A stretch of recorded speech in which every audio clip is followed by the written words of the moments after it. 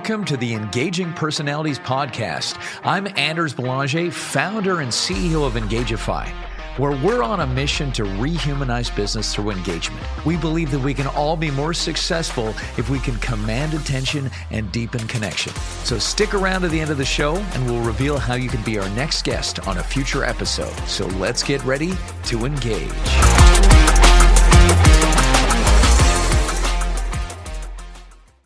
Glenn Poulos is the co-founder, vice president, and general manager of NWS Canada, which is a leading product and service distributor for the mobile, broadband, and wireless markets. With over 3 decades of experience in sales, he has spent thousands of hours in the field or on the phone with customers and working with salespeople to help create several very successful companies. He's an avid skier and pickleball player, and he's the author of Never Sit in the Lobby: 57 winning sales factors to grow a business and build a career selling. Here to share with us his unique perspectives on sales and negotiations, please welcome to the show, Glenn Poulos. Glenn, welcome to the show. Hi, Anders. Thank you for having me, and my compliments on a great intro there. Oh, really, well, hey, you're talking about me, so I guess no wonder I liked it so much. Well, you know what? And while we're just talking about introductions, this is just kind of top of mind. Yeah. You know, introductions, there's a little part of me that I read one time in a book, never tell an audience how good you are. They'll soon find out for yourself. Yeah. Right. Right. So there's that little humbleness kind of trying to stay humble. Yeah. But, you know, framing someone properly is very important because we build that authority, and that is an engagement principle, something that we talk to, you know, people that we train, is that we want people to listen. And if they know that there is importance built into it. And so that's why intros are so important. So thanks for being here. Thank you. Thank you for having me. And so I want to kind of dig into, you know, your sales expertise and knowledge here. And something, when I was doing my research, getting ready for this interview, I saw something, and I mean, it is an acronym, WSP. So it's like, I'm not too sure.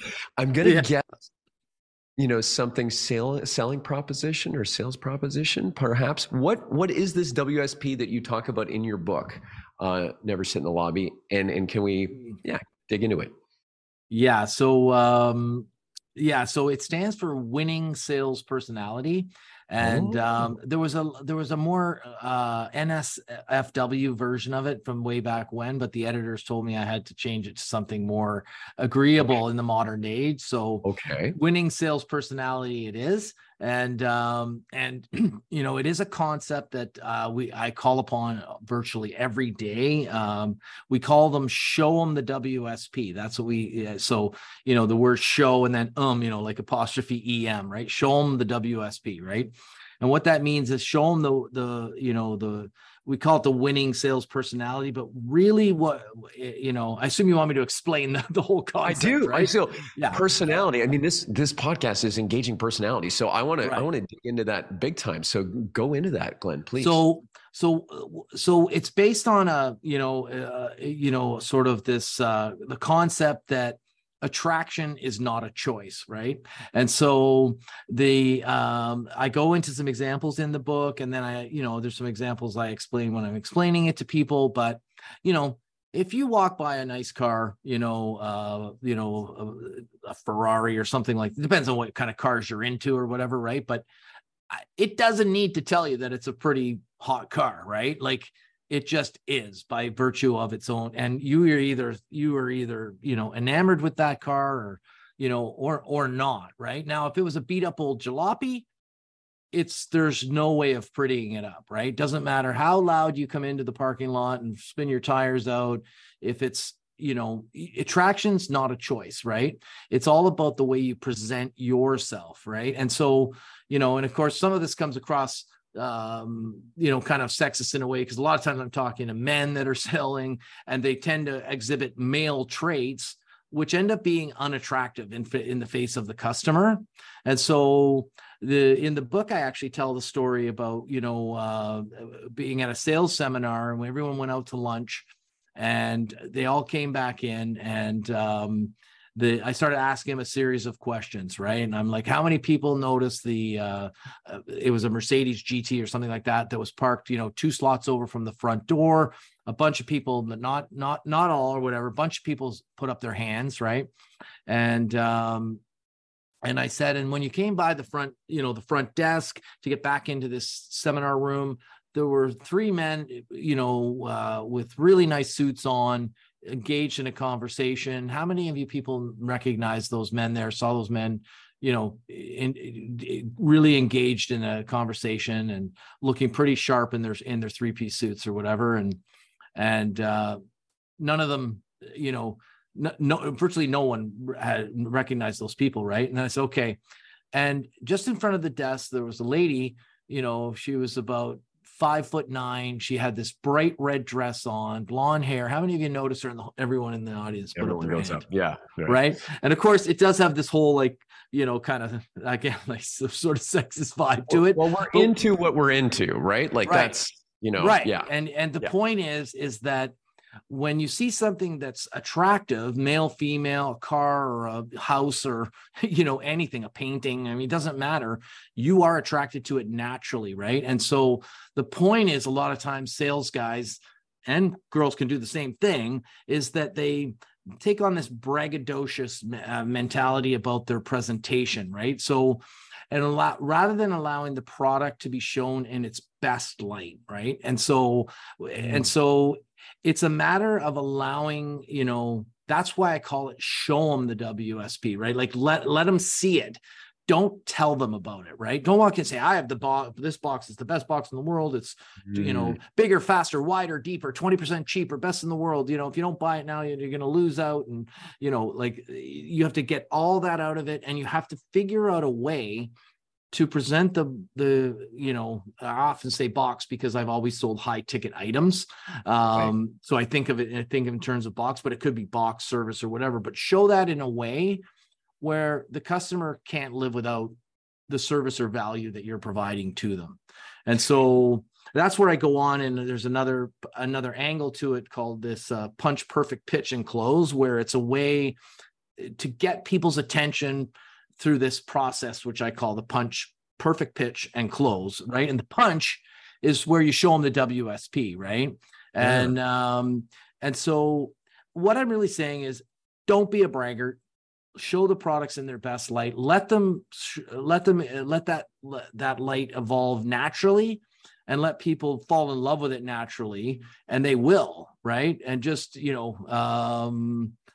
can't walk in and say, "Hey, I'm really good looking, aren't I? I'm really." Don't tell me I'm not good looking, right? And, what this reminds me of, Glenn, is there's a quote, and I don't know if it's like what it's from. It's almost kind of more of like a Zen kind of quote. That those who know don't speak. Right. Those who quiet speak person in the room. know. Yeah. Right. Yeah. Like that kind of idea. Yeah. So what you're talking about with that winning sales personality is, exuding it, but not having to brag about yourself, right, like you said. Right? And so, you just mentioned the pitch, punch, perfect pitch, and close. Punch, perfect pitch, close. And close.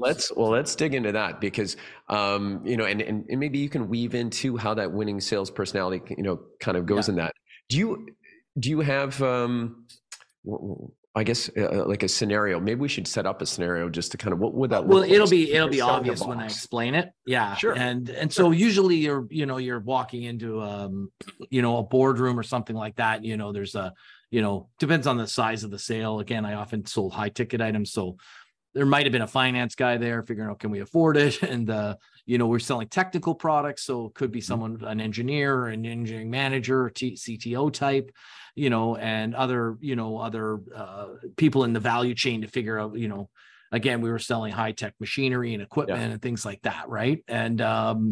And so you'd be going into a boardroom visit, and there'd be different stakeholders in there and what have you. And again, there's 57 tips in the book, right? So I can oftentimes I have to pull myself back, because I'm all, there's all, before I even get to that boardroom or whatever, I've probably started way higher than I needed to, like with the CEO, right? And again, some of the stories in the book are fables, or if you will, right? Like I never sold tow motors, but a few times I refer to selling a company a new tow motor, a new forklift for their warehouse, right? And those things are like massively expensive, right?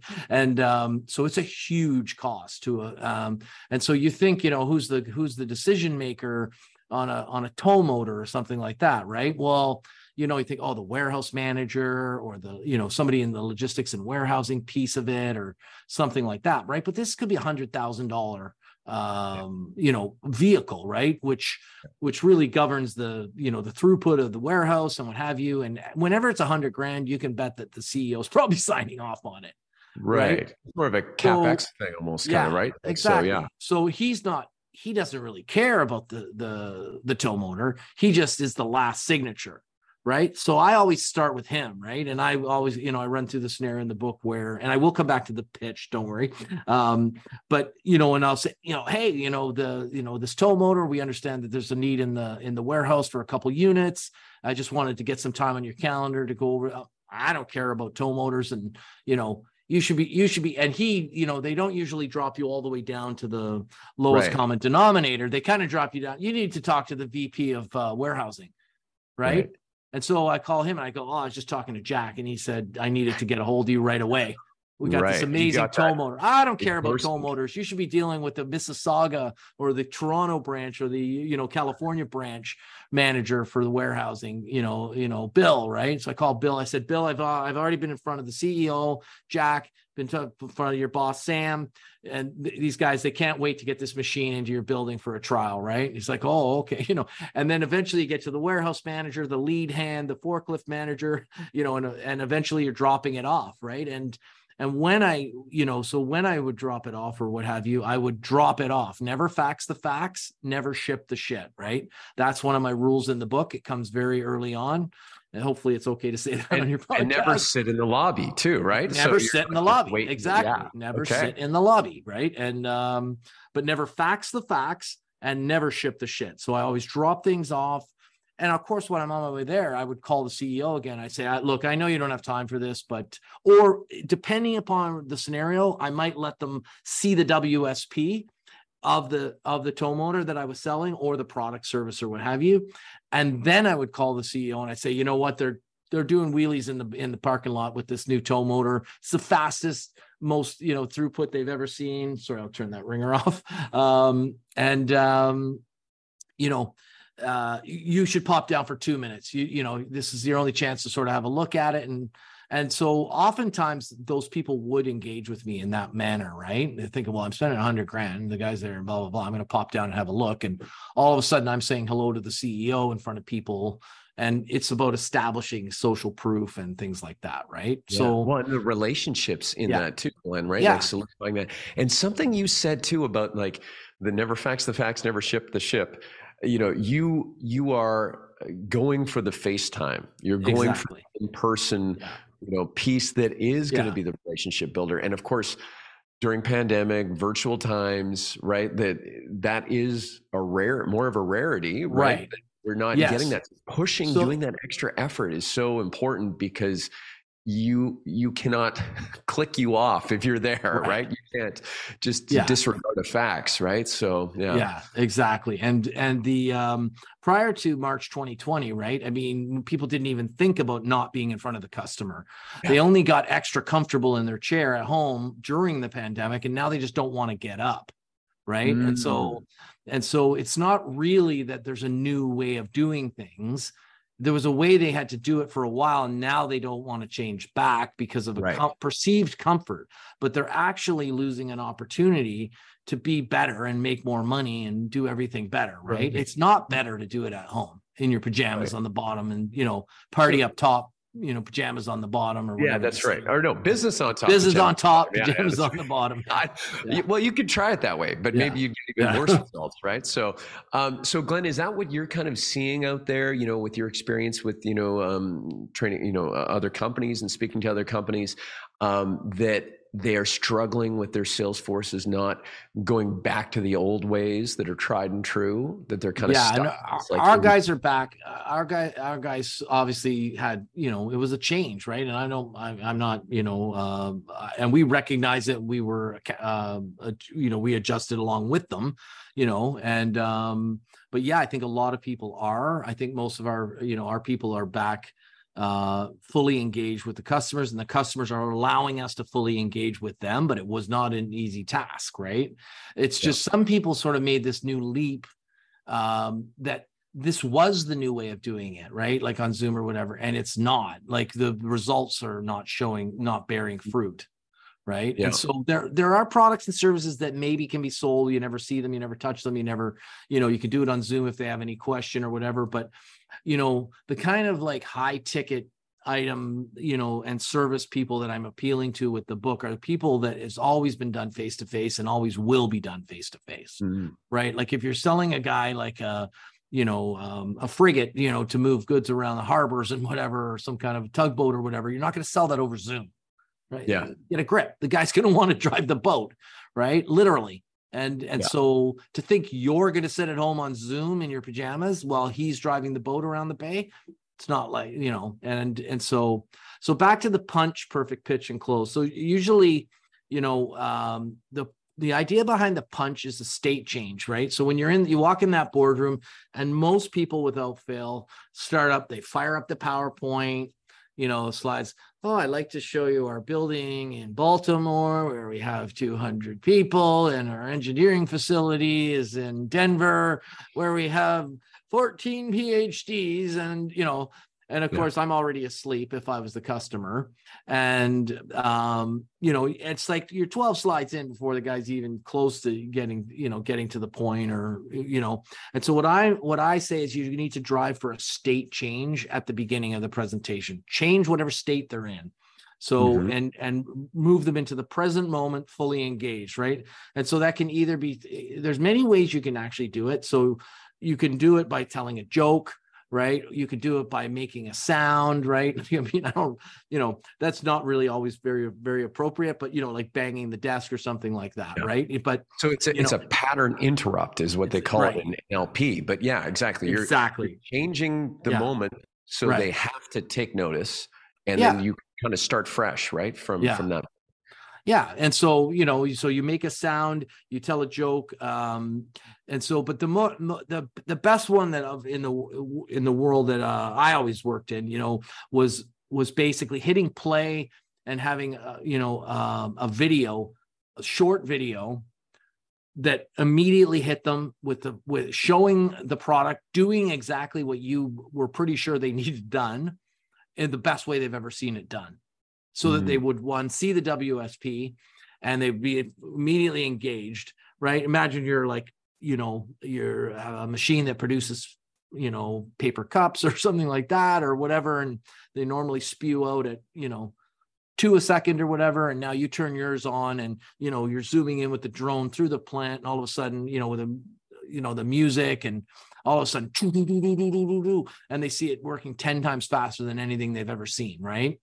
And you have to, your job as a salesperson is to try to figure out ways to punch them, without punching them literally. And you can do it. Right. But people, that are not as successful, they always want to go a step back and go, oh no, I'm just going to do the PowerPoint. And that's the way we've always done it. And, this really reminds me, Glenn, of let's say in copywriting or sales letters is, the headline, right. You got to have that headline to grab attention. Exactly. And what you're recommending is that punch piece is that headline that is relevant, that is capturing attention. And the other salespeople, they're, as they say, burying the headline, right? Yes, it's so many slides down and again, going back to sales letters, your name or your company name as a headline is a deadline, right? Yeah. Making it about you is no good. You got to make it about them. Yeah. And the perfect pitch is, again, I talk about it in different ways in the book, but it also takes on heavily the power of 3, right? Which is the Goldilocks, in my, I call it the Goldilocks principle, right? good, better, best, too hot, too cold, just right, and when you start to get into good, better, best, value deal, and like when you start adding beyond the three, it starts to become cumbersome and too hard for the brain to encapsulate, right? And so and also in your perfect pitch, you're gonna tell them what you're gonna tell them, and tell them what you told them, right? Obviously, those are three things, power of three. You only want to tell them three things. If you needed four, then there's too much to tell them. You need more than one meeting. If there's only two, then you're not going deep enough, or, it's always about three. Always make it three. It's just the way I do it, right? I'm not saying, you have to do it, but I mean, that's the way I always do it, right? Well, in the power of three. And Glenn, I think we've been taught through years of, like, you look at jokes, three guys walk into a bar. Yeah. Like you said, three Goldilocks, and, exactly. Three bears. There's always threes in stories. And in my background, being a magician, there is a set of threes where the first two set people up for expectations, and the third one, we define that expectation with the trick piece, the switch. And same thing in comedy, right? Like, so all of those things, that is built into us. So don't mess with the system. So exactly. And so, so the idea is that, you've punched them, and then you have the perfect pitch, which is using the power of three, and you explain three pieces, three things, and you basically, by virtue of the way you've presented it in a way that proves that it does exactly what they need. And then in the close is, you've been successful when the very next thing that happens is they ask you how much it costs, or how do I buy one, or what have you. Now, there are times where you may be in a position where you need to close them on something. But the next thing that happens after the punch perfect pitch is the close. But the best close is the one where the pitch did the job and they weren't asking you how to buy it, right? Or how do I get it in the building to trial it, or how can I take it for a test drive, or how can we test it out, or can we get trial units or demo copies, or whatever, right? Next steps, right? And of course, and then I follow all sorts of other rules, like never fax the facts. And they never sit in the lobby. A lot of people, they misunderstand it or whatever. And so one guy asked me, he said, so do I wait in a car? And I'm like, no. Do I stand in the lobby? So basically what I mean is always show up exactly on time, announce yourself, and then don't sit down, right? Be waiting and engaged to go when the customer comes out. Don't be on your phone. Don't be engaged with anyone else, right? And literally why I came out with don't sit in the lobby is because I'm only 5'6", okay? So most people are already taller than me. And if I'm sitting and a 6'4" guy comes in, there's like 3 feet difference between me. And I got to rise up to this guy and then, gently, meekly put my hand forward. And I was probably on my phone talking to the wife, chit-chatting or whatever on Facebook. And none of these are a good look, right? And so I'm always waiting at the door. I'm very prompt and attentive. And again, then one of the next rules is always have something in your hand and something in your mind. Right. And so something on your mind, something in your mind. Right. Yeah. And that means, so then they walk through the door, you say hello, you introduce yourself if you don't know them, and you hand them the item that's in your hand. It could be a quote or a brochure or something like that you're engaged with for the moment, or it could be a promo item like a water bottle or a mouse pad or pens, pencils, things that you give away to customers, swag, right? But always have something in your hand and always have something in your mind to talk to them about. And then you'll never be stuck, right? I'm just here to drop off the quote that you asked for, et cetera. One of the next rules, is always ask for a mini tour, right? And people are always like, what's a mini tour, right? I'm like, well, a mini tour is a tour that's mini. And so, and then of course they're like, what? And I'm like, tours take too long. Nobody wants to go on a tour, right? Like, takes all afternoon, you get on and off a bus, whatever. A mini tour is this, can I see your new office, your new building, your new warehouse, your new lab, your new production line, your new whatever you sell, right? I mean, maybe, can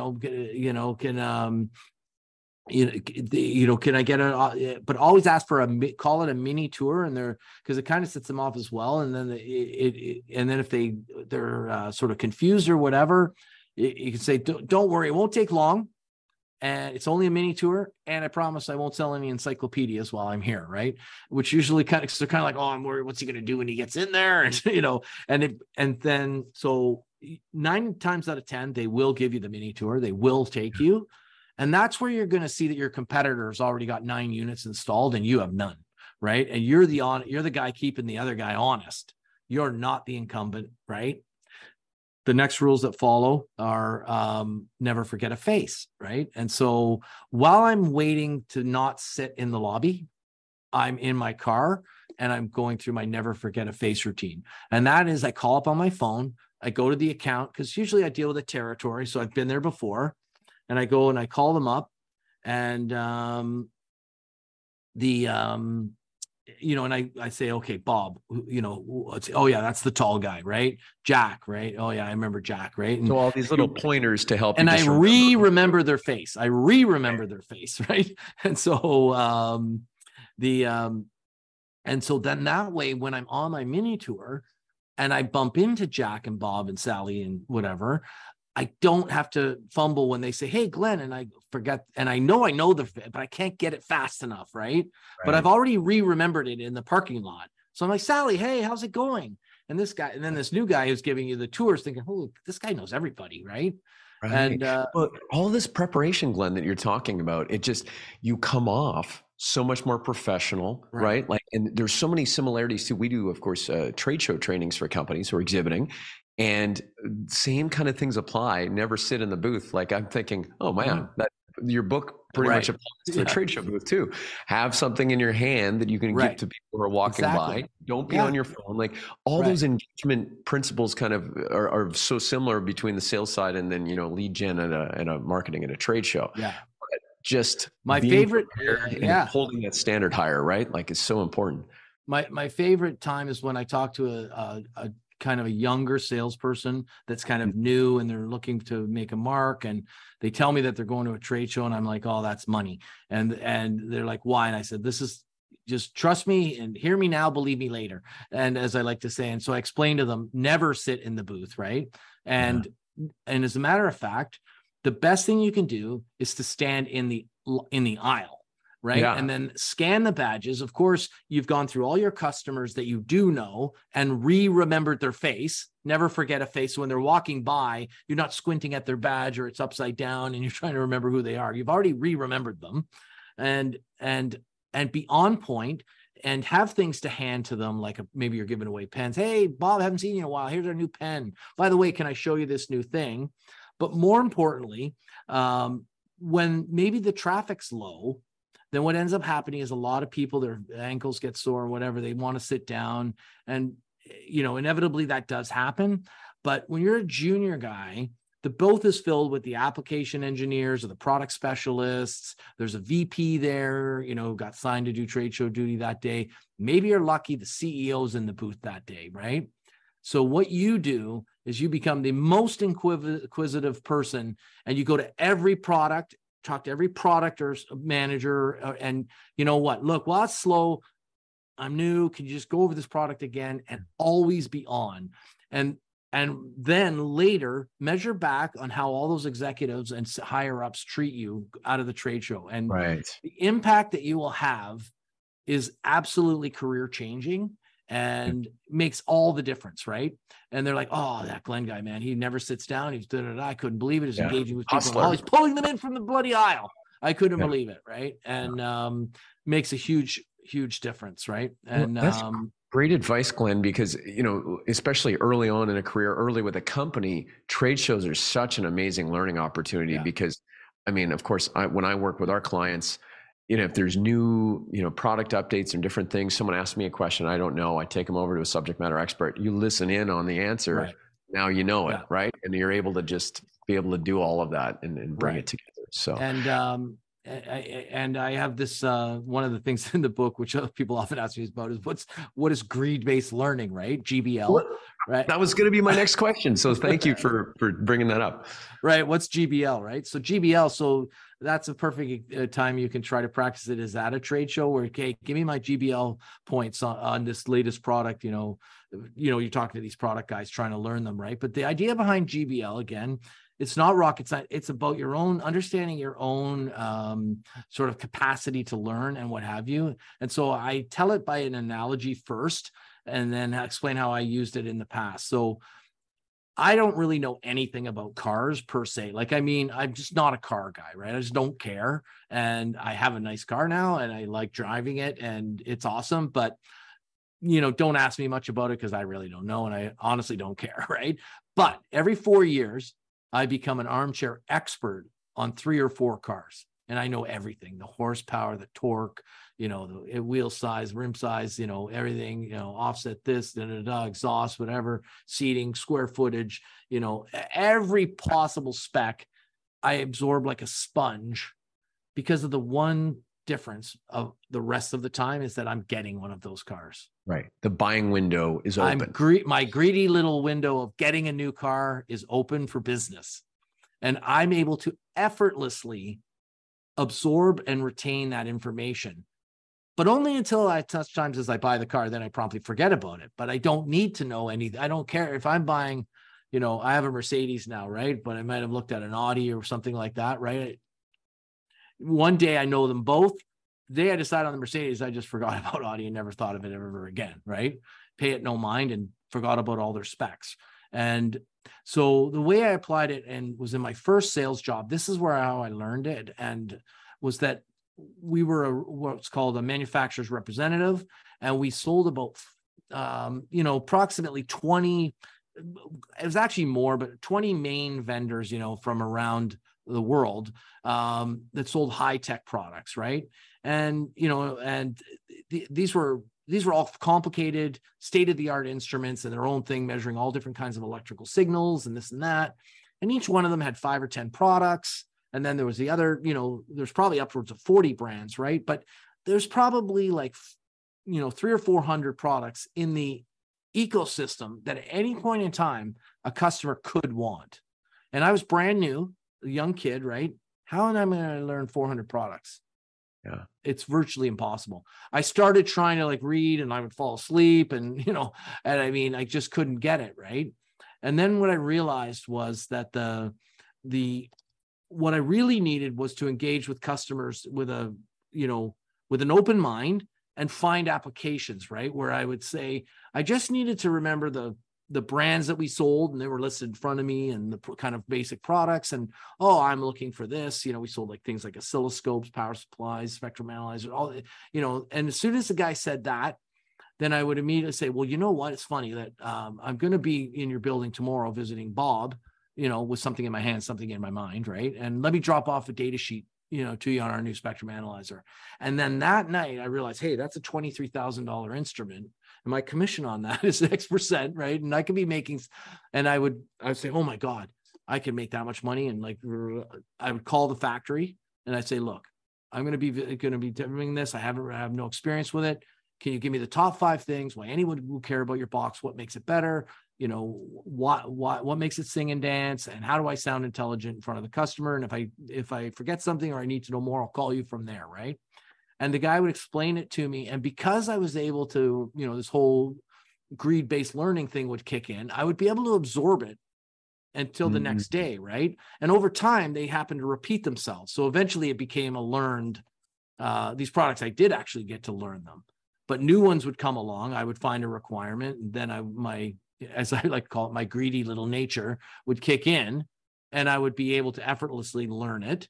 And, and then I would go and present it to a customer, and it would become, again, part of my, over time, you would build up a skill set. And before you knew it, you were actually very knowledgeable on a great number of products from a large number of vendors. And you were a very valuable salesperson in the, in the ecosystem. Right. And, That's interesting, Glenn. It reminds me a little bit how education has shifted now to kind of on demand, like people not going to university or college. Right. They're learning on YouTube when they need to.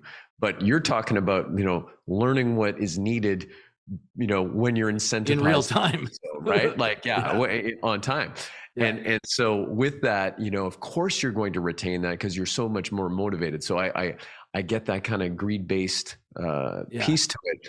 And at the same time, you're not wasting your time. Salespeople's times are so valuable on learning about maybe obscure products that Right. you would never even have a Exactly. chance or opportunity to. Yeah. It's kind of like Right. Yeah. as needed, Yeah. to further the sale. But to do that, of course, you have to know your customer. You have to ask questions and know what they want, right? So, yeah, that's very fascinating. Can I Yeah. before we go, Yeah. I just want to ask a few other things too. Sure. Your book, Never Sit in the Lobby, is on Amazon. Is that Yeah. correct? Yes. Yeah. It's Okay. on all the platforms.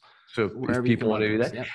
and you're available for, do you do keynotes, or what kind Yeah. of talk do you Yeah. do? No, I love to. Yeah. That's one of my favorite things to do. So, talking, I can, and working with clients on very specific projects. I Okay. still run the business. So, not long-term engagements, but Right. a lot of people engage me on challenging leadership issues with their team, right? We use the EOS model in my business. It's served us very well, the entrepreneurial operating system, about getting the right people in the right seats. I've come up with numerous compensation plans over the years, which I'm quite knowledgeable about the vagaries of compensating salespeople, and systems and processes for measuring and monitoring your business. And those are the kind of things that I'm passionate about and work with people about. Nice. Yeah. So speaking, consulting, it sounds like, and maybe sales kickoffs and that sort of thing. So exactly. awesome. Well, and where can people get a hold of you, Glenn? What's the best place? My name is Glenn Poulos. So it's just my name.com, glennpoulos.com. And on there are links to all my socials. If you find me on LinkedIn, that's where I'm most active every day. You'll see a lot of stuff coming out of me. And if you message me there, I will be sure to answer you from there. And you can also contact me from the website and or on any other social media as well. But LinkedIn's a really good way to get a hold of me one-on-one. Good. And just to be clear too, Glenn, it's Glenn, and Poulos is Poulos, correct? That's right. Exactly. Yeah. Awesome. Yeah. Glenn, thanks so much for taking the time and coming on the show. I know you have so much content. I can just tell by the way that you speak to it. Your expertise is very deep, and maybe we can do this again sometime, because I think we have a lot more to offer. Thank you, Anders. Excellent. Well, thank you very much for listening to this episode. And until next time, stay engaged. Thank you so much for listening to Engaging Personalities. If you believe this world needs more engagement and you're an industry leader, or you have an interesting take on rehumanizing business, go to go.engagify.ai/podcast-guest to apply and come on the show. If you got something out of this interview, do you mind sharing it on your social media? Just grab a quick screenshot with your phone and text it to a friend, or post it on the socials. If you know someone that would be a great guest, tag them on social media to let them know about the show. Include the hashtag Engaging Personalities. I love seeing your posts and guest suggestions. We are regularly putting out new episodes and content. To make sure you don't miss any episode, go ahead and subscribe. Your thumbs up, ratings, and reviews go a long way to help promote the show and mean a lot to me and my team. Want to know more? Go to our website, engagify.ai, or follow me on LinkedIn. Thanks for listening, and stay engaged.